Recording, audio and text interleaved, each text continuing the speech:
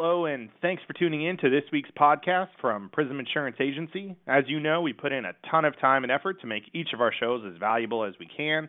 If you find the information useful, please share this podcast with a friend by emailing it to them or sharing this on the social media site of your choice. Does the thought of an IRS audit keep you awake at night? Do you avoid taking legitimate deductions for fear that it might trigger an audit? Well, joining us today is Mike Velarde, a retired IRS criminal investigator of 22 years that now has decided to go into private practice as an enrolled agent. Mike is going to share with us things you certainly shouldn't be doing, but also put some light on the fact that legitimate deductions are just that, legitimate. And you don't necessarily need to fear the IRS auditor as long as you follow some of the helpful tips he's going to share with us today. Welcome, Michael. Thank you for having me on the show. Hey, we got to start out with, after serving the IRS for 22 years, what prompted you to go into private practice, and now instead of representing the IRS, you're representing people who are dealing with the IRS? There were two reasons for that. Number one, when I initially took the position as special agent with the IRS, one of the reasons I did it was for the early retirement. You could retire with 20 years of experience and being 50 years of age. So I wanted to get out while I was young.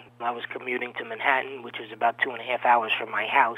So that kind of took its toll. So I figured, let me get out while the getting's good, and I did. And secondly, what happened was I was offered a job down in Fort Lauderdale working for a law firm at the Protection Law Center. And I started their tax division starting last year in July. And I worked there for a couple of months, and they ran into financial problems. And I figured it made a lot of sense since I've already done it, and I was able to help a lot of people to start my own firm. And I did. I started Mike Velarde, LLC. We have a website, which is Mike, M-I-K-E, Velarde, VILARDIEA.com. We have a lot of useful information there. We also have an 800 number, which is 888-873-8825. And one of the things I've always enjoyed doing was really helping people. Since I knew the IRS so well from working there for 22 years, this gave me that opportunity. And it's really worked out great. I mean, one guy I saved him $30,000, another woman $90,000. So I was able to save people money, help them out of their situation. All around, it's really worked out very well. Well, I'm sure having the inside working knowledge of how things operate definitely gives you an edge up in helping the consumer. And I know we're just about putting tax season behind us for those who, of course, filed on time, and there's plenty of extenders out there. But let's talk about how to avoid first an IRS audit or survive one if you're already in one. First, avoiding the audit. The IRS has a computer system. It's called the EFTIS system. It stands for the Electronic Fraud Detection System. It's set up to take notice of anybody who doesn't report a W-2 or a 1099. So if you don't report all your income, you're going to get flagged. So number one is to report all your income. Secondly, it takes a model, and it looks at like what the average return should be like. And if you deviate too much from that model, you're going to draw attention to yourself. So for example, I'll give you a real-life example, but I'll change the names and I'll change the numbers. A couple of years ago, there was a guy named Mr. Goldberg. Mr. Goldberg made $100,000. But on his Schedule A, he took a $60,000 deduction for charitable contributions, so 60% of his income. So he was able to produce the check showing that he paid $60,000 to the Roman Catholic Church, his local Roman Catholic Church. And of course, the IRS thought that was really weird. Why would a Jewish guy give $60,000 to the Catholic Church? So they went to the Catholic Church to investigate. They knocked on the door of the priest, and they asked Father Mulholland, who's Mr. Goldberg? Why is he such a big contributor to your church? And the priest scratched his head and scratched his head. And finally he says, oh yeah, Stanley Goldberg, the guy that buys the change. The guy would come in every week, write a check to the church for the change, and then take it as a charitable contribution. Now what had happened was, because it was such a large amount, it came to the attention of the IRS.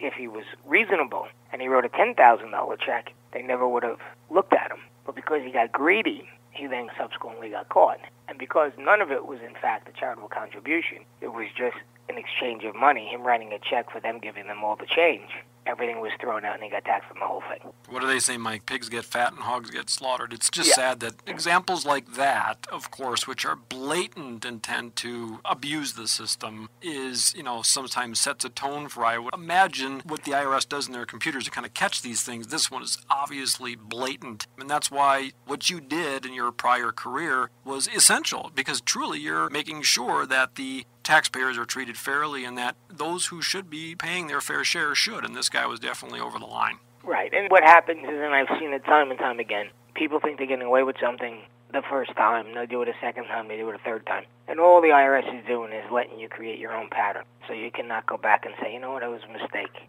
I only did it once. So, Mike, let's talk about some of the high-risk areas. Where are people at most risk for an audit or a problem? Well, there are a couple areas. When I was with the IRS, I was the QRP, RPP coordinator. And what that meant is I was looking at bad tax preparers and tax return schemes. Now, number one, if you have a bad preparer, some tax preparers in the IRS has taken action this year in particular to stop that because it was rampant. In prior years, we would assign anywhere between, I'd assign a good number of cases to the field just on bad tax preparers because tax preparers who want business. And what they'd do is they'd make up deductions to get their clients bigger refunds, and then their clients would go tell their friends, and they would bring them more and more business. And the IRS would allow that for a period of time just to establish, again, a pattern. And then they'd come in and they'd file criminal charges against the preparer, and they would audit every single return of the ones that he prepared. So, number one, make sure you got a decent preparer and he's not doing anything dishonest. Number two, as I gave you an example of the Goldberg case, if your itemized deductions are too high relative to your income, that would be a red flag.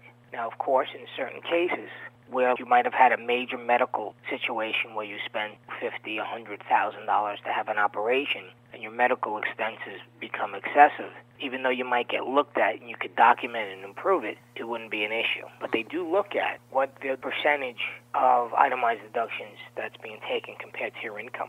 And compared to the average taxpayer that's filing, for example? Because I know some of the tax software I've seen actually shows you on the return red flag areas as how you compare nationally. So the system is just watching for these spikes, and of course that's where the inquiry might come from. Right. And remember, there's several ways that they can inquire. One is through correspondence. You receive a letter in the mail. You have 30 days to answer the letter and give them the backup they want. Or secondly, they'll call you down for a face-to-face audit.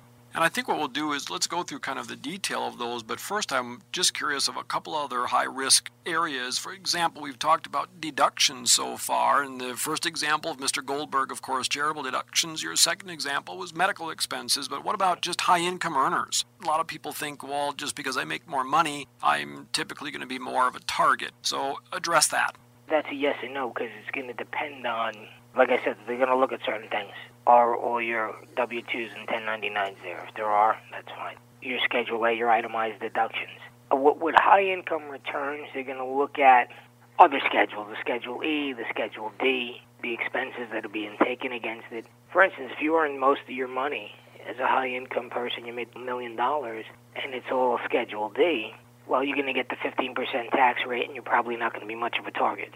So it really depends on what you put on the return. Now, of course, when you do make a lot of money, it makes a lot more sense for the IRS to take a look because they're not going to collect any additional tax from a guy that's making $20,000 a year. Sure. If you do an audit on someone that's made $20,000, someone that made $20 million, you're going to find a lot more with the guy that made the $20 million than the guy that made the $20,000. It's worth the effort, right? Yeah, it's just not worth an IRS agent's time to investigate a $20,000 return unless the IRS knows that $20,000 wasn't the true income. They really earned $120,000, sure, and it just didn't land on the tax return.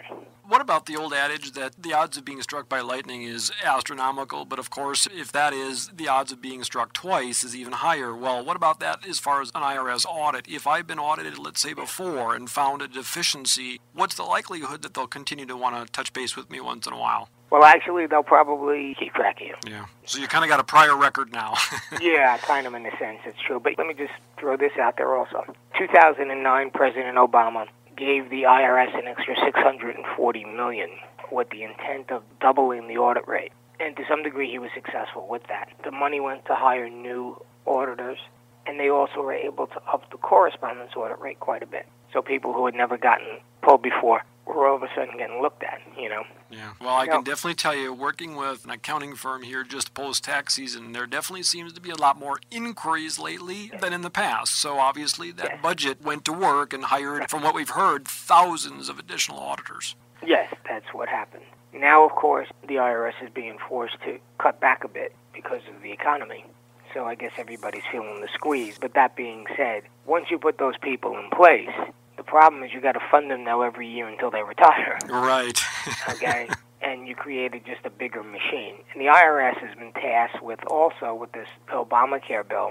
So in 2014, they're going to start issuing $750 bills to anyone that doesn't have health insurance. Mm-hmm. And then it's going to be their job to collect that money. Yeah, because there's been an argument right now at the Supreme Court. Is it a tax? Is it not a tax? Who enforces it? Well, clearly it sounds like it's in the IRS's lap. Right, and that's the way it's going to be collected. Now, what I understand about that is there'll be no penalties, there'll be no interest attached to it. It'll be strictly a $750 bill that the IRS will be responsible for collecting. So that means that they're going to have to grow the IRS to some degree because they're not going to be able to handle that with the current employment. They're busy enough. Right now, the IRS is getting absolutely swamped with identity theft. They're having to pull people from all over to handle this identity theft crisis that's currently going on. Yeah, everybody's filing on other people's socials to get refunds, correct? And of course, President Obama made it much worse by requiring everyone to file 1099s on people that make over $600. Right. So now he's saying, okay, listen, you got to get their Social Security, and then we have this identity theft. So it's compounding the problem. It's really compounding the problem. It's like you're damned if you do, damned if you don't type of situation. So it makes it very difficult going forward. Mike, we're going to take a quick break, and when we come back, let's shift gears back to the point you made about two different types of audits, one face-to-face and one correspondence. And I'd love to drill down on that because what that'll help us understand is how to be better prepared and potentially then avoid the potential for an audit. So please stay tuned. This copyrighted program and its contents is given with the understanding that neither the hosts, guests, nor station render legal, medical, accounting, tax, or other professional advice. The information and opinions expressed here are for general information only and are not intended to provide specific advice or recommendation for any individual situation or security. For specific assistance, you should seek the services of a competent professional. To learn about a specific investment option, ask your Real Wealth advisor for a prospectus. Please read the prospectus carefully about the fees, expenses, and risks before investing. Real Wealth advisors offer securities and investment advisory services through Woodbury Financial Services Incorporated, member FINRA, SIPC, and registered investment advisor, P.O. Box 64284, St. Paul, Minnesota 55164. Real Wealth Advisors and Woodbury Financial Services Incorporated are not affiliated entities. This is Real Wealth Weekly on the Real Wealth Advisor Network.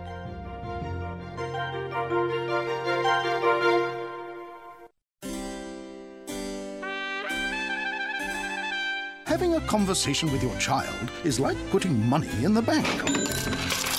For example, every time you ask your child, "So, how was your day?" you've just added to your conversation trust account. And when you say to your child, "Good job, son," you get double deposits. And the more you ask, the more you put away. And it's good advice to... Excuse me. And it's good advice to have... Stop that! And it's good advice to have little chats with your child as often as you can. Thank you. Because someday, when they're teenagers, it may pay off big dividends. Dad, can I ask you something? Give your family everything. Give them your time. Thanks, Dad. I think you're right. Welcome back as we continue our conversation today with Michael Velarde, who's a retired IRS special investigator and now has gone to private practice with Mike Velarde, LLC, and counseling people on how to be better prepared for an audit or hopefully even avoiding it. So before the break, you mentioned that there are two predominant types of audits. The first one being the face-to-face audit, where you're actually called to come in or for them to come to you and sit across the table and respond to their inquiries. So kind of walk us through what to expect in that environment and how to be better prepared for it. Yes, for a face-to-face audit, it's going to have to be usually triggered by something, whether it be, like I said, if you had a bad preparer, that would trigger it, or if there's a large amount of deductions on your return that might be questionable to the revenue officer looking it over before they make the decision to contact you. Now, when you come in for that, they're going to require documentation, receipts, and receipts aren't necessarily enough. As I mentioned with the case of Mr. Goldberg, who, by the way, is a fictitious name, he had the receipts. He had the checks. He could show the checks that he wrote to the Catholic Church. But even though he wrote those checks, they weren't for the intended purpose. So you need to document, not only have the receipt for what it was. So let's say you go out to dinner, but you need to say who was at the dinner, what was the business purpose for the dinner. Ideally, if you keep a journal, like a daily journal, and you can note that in your journal, that helps, because if you go back to that and say, look, I took Bob Myers out to dinner, and we talked about marketing my new product, and here it is in my journal, here it is on the back of the receipt, the IRS really won't owe you with that. I think there's a common misconception that if I just have the receipt, I can show that I've proved that I've spent the money. Well, it's not spending the money, it's what did you spend it on. That's correct, right. You got to document what's the business purpose, what it's for. I mean, what I do on a monthly basis, I keep an envelope in the car. I keep all my receipts. If I gas up and I'm going to see a client, I put the name of the client on the receipt. So now they know I spent the money, but I spent it because I'm going to see such and such a client. Well, and again, we've kind of talked about the deduction side of things, but at the same token, you need to be prepared also to show your income activity. So you're going to have to show that flow of income coming in, and that has to, of course, match what you reported on the tax return and ultimately potentially deposits to your bank accounts, correct? Yes, absolutely. Times that they will look at the bank accounts to make sure that you are reporting all your income. You know, just because something went into your bank accounts doesn't necessarily mean that it was income, but the IRS will make you justify it. Yeah, I can think of a client recently, Mike, that had actually business income coming in, but a family member made a gift of under $13,000 and could not prove that it wasn't earned income, and the IRS basically said, well, we have to consider this income then if you can't prove it was a gift. Yeah, that's what they'll do, right? Unfortunately, put the onus on you. That's why you got to have your ducks in a row and be prepared. So let's transition to that correspondence audit. So face-to-face, of course, it's 1 or 2 visits potentially. They might spend quite a bit of time on site. Do you recommend to go to them or have them come to you? I think I'd rather go to them. Because whether you have them into your business or have them into your home, they might notice things or see things that you don't want them to notice. Simple point. And I think that's the counsel I've always been told, and so I just wanted people to hear that if you have the opportunity to show up on their turf, better to bring your documents and records with you. And, of course, I've also been told by many accountants, if you do have a CPA or someone or an enrolled agent like yourself prepare the return, have them appear for you on your behalf and don't necessarily be there yourself. Right. And you always want a professional that's going to represent you at that audit, if possible. Well, and of course, if you're not certain on something, at least the professional can say, I'll have to get back to my client, and they don't have to kind of pin you down right there face to face, because it can be a scary situation, and you don't want to volunteer something unnecessarily. Absolutely. Let's go to that correspondence audit. So in this case, now I'm getting a letter, and the letter is saying to me, provide all this documentation, which of course I first have to comply with that, and I'm sure there's typically a deadline. Walk us through the ins and outs of the correspondence audit. Okay, what happens with a correspondence audit is this. The IRS is going to see something on the return. It's going to be a trigger. You're going to get the trigger, whether it's an excess itemized deduction or something along those lines. It triggers the computer, and they're going to generate a notice saying, hey, please substantiate the $40,000 you took in contributions on your schedule itemized, your Schedule A for 2010. And they're going to ask you to simply correspond by sending the receipts to back up the deduction. What areas should we be careful there? Because I'm sure if they're asking you for the receipts, you may want to be careful sending them the original. I would absolutely. Even though they want the originals, I have clients that had sent the originals and they actually lost them. Now you're in trouble because the burden of proof again is back on you? Exactly right. I would send copies. If that's not good enough for them, say, listen, set up an appointment. I'll bring the originals down to the field office. You can look at them. And I'm taking them with me. Exactly. But I'm not good. Because, it goes to a service center, it gets processed, it goes through 1 million people, things get lost, things happen, and as a result, you're the one holding the bag at the end of the day. If you lose your originals, of course you have to have copies of everything. I mean, it really puts a lot of onus on the taxpayer. It really does. Right. And you also should make a record of what you've provided them already, because ultimately, after both of these processes, it still may turn out that you have to take it to the next level, which means maybe you just don't settle it by mail or face-to-face. Is there either one that has more average success for the taxpayer? Is the face-to-face more desirable, or the correspondence, which I would imagine the correspondence probably takes longer? The correspondence is real simple. I mean, they give you this 30-day notice. They said, send me these records. You send the records. They look at them. They'll give it to you. If you don't have the records, you don't reply. They'll then adjust your taxes, send you a bill for the taxes, the interest, and penalties, all those 3 combined. So then you'd have to appeal it beyond that. The biggest mistake that taxpayers make is they don't comply with the IRS on a timely basis. That's the biggest mistake. That's the biggest problem. And not responding to the IRS gives them the green light to just go after you very aggressively. Well, they can just assume it's income then, and basically if you're not replying, they're just going to calculate the tax and penalty and interest and make you take it from there. Yeah, right. You're going to get the bill, and then right after the bill, they're going to give you 30 days to pay it. If you don't pay it, you're going to have the bank levies, the wage garnishments. You'll start seeing all that stuff real aggressively. Yeah, and obviously at that point, you've missed your opportunity. Right.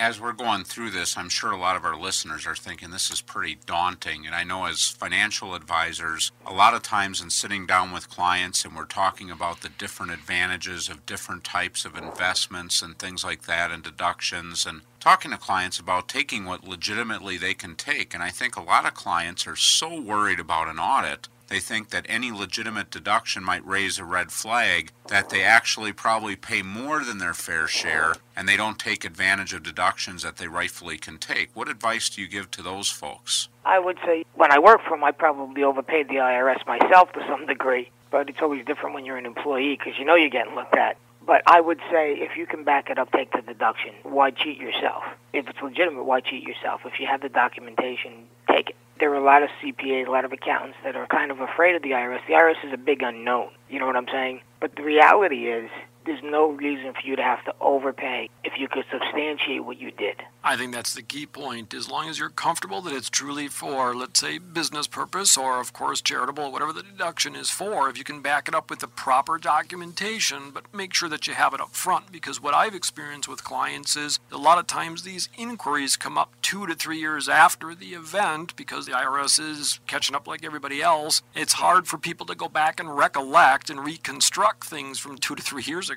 Yeah, just so you know, there is a 3-year civil statute of limitations and a 6-year criminal one. Let me just tell you how they calculate the time. It's from the time that the return is filed. So if you extend it, of course, it's 3 years from that extension. That's correct, okay. Exactly. And then there's a 6-year statute of limitation on the criminal side of it. And then after 10 years, the IRS purges all their records. So it's important for people to know the difference between tax avoidance and tax evasion is about 20 years, right? Yeah. Right. Tax avoidance is legal. Tax evasion is not. A lot of it has to do with the intent, the pattern. There's certain elements that'll make it criminal. Yeah, well, evasion comes with supervised government housing, I believe. Yes, right. But I think your meals are included. Yeah, free health care. Yes, that's true. I think you've helped put a perspective here because this is not something to be afraid of. I mean, we all have to pay our fair share, but at the same token, surround yourself with professionals, whether that's your tax professional, your attorney, your financial advisor through life. And once in a while, still have to maybe tap into a specialist like yourself if you find yourself kind of in trouble. So appreciate your counsel today and your guidance for listeners today as far as being properly prepared. Sounds like a common theme. Document, yes. And keep your records in good order. That's correct. And if you do that, you'll be okay. And with your statute of limitations you mentioned, again, 2 years ago is hard to remember if you keep things organized for those 3-year blocks of time, unless, of course, like you said, it's criminal, 6 years, at least you're protecting yourself because it has at least been common to me that most people's inquiries come nearer that 2 or 3 year time period when enough time has elapsed that sometimes things are forgettable. That's true. And if they need a professional, they could call me at 888-873-8825. Or go to my website, which is Mike, M-I-K-E, Velarde, V-I-L-A-R-D-I-E-A, which stands for enrolledagent.com. That's MikeVelardeEA.com. And we'll be happy to help you. Excellent, Mike. Well, thanks for joining us today, enlightening our listeners in transitioning from 22 years of service from the federal government now to the private side and private sector and helping people really understand how it works on the inside. Thanks again for joining us today. Thanks for having me on the show. Thanks for joining us this week, and tune in again next week as we explore another phase of the Real Wealth process. And remember, if anything you heard in today's show you'd like to get more information about, contact your Real Wealth advisor. Also, if you feel that any of this information will be helpful to a friend or family member, just click the Forward to a Friend button. This copyrighted program and its contents is given with the understanding that neither the hosts, guests, nor station render legal, medical, accounting, tax, or other professional advice. The information and opinions expressed here are for general information only and are not intended to provide specific advice or recommendation for any individual situation or security. For specific assistance, you should seek the services of a competent professional. To learn about a specific investment option, ask your Real Wealth advisor for a prospectus. Please read the prospectus carefully about the fees, expenses, and risks before investing. Real Wealth advisors offer security securities and investment advisory services through Woodbury Financial Services Incorporated, member FINRA, SIPC, and registered investment advisor, P.O. Box 64284, St. Paul, Minnesota 55164. Real Wealth Advisors and Woodbury Financial Services Incorporated are not affiliated entities. This is Real Wealth Weekly on the Real Wealth Advisor Network. Thank you so much for tuning in to this week's podcast from Prism Insurance Agency. We've got additional information and links in our show notes, which you can click on to learn more. If you have any questions about any of the topics covered or would like to learn more, you can go to our website, www.myprisminsurance.com. You can reach out to us on Facebook or LinkedIn or Twitter. Call us at 951-243-2800 or email me directly at prob@myprisminsurance.com. The email is in the show notes as well. Once again, thank you so much for tuning in and have a wonderful week.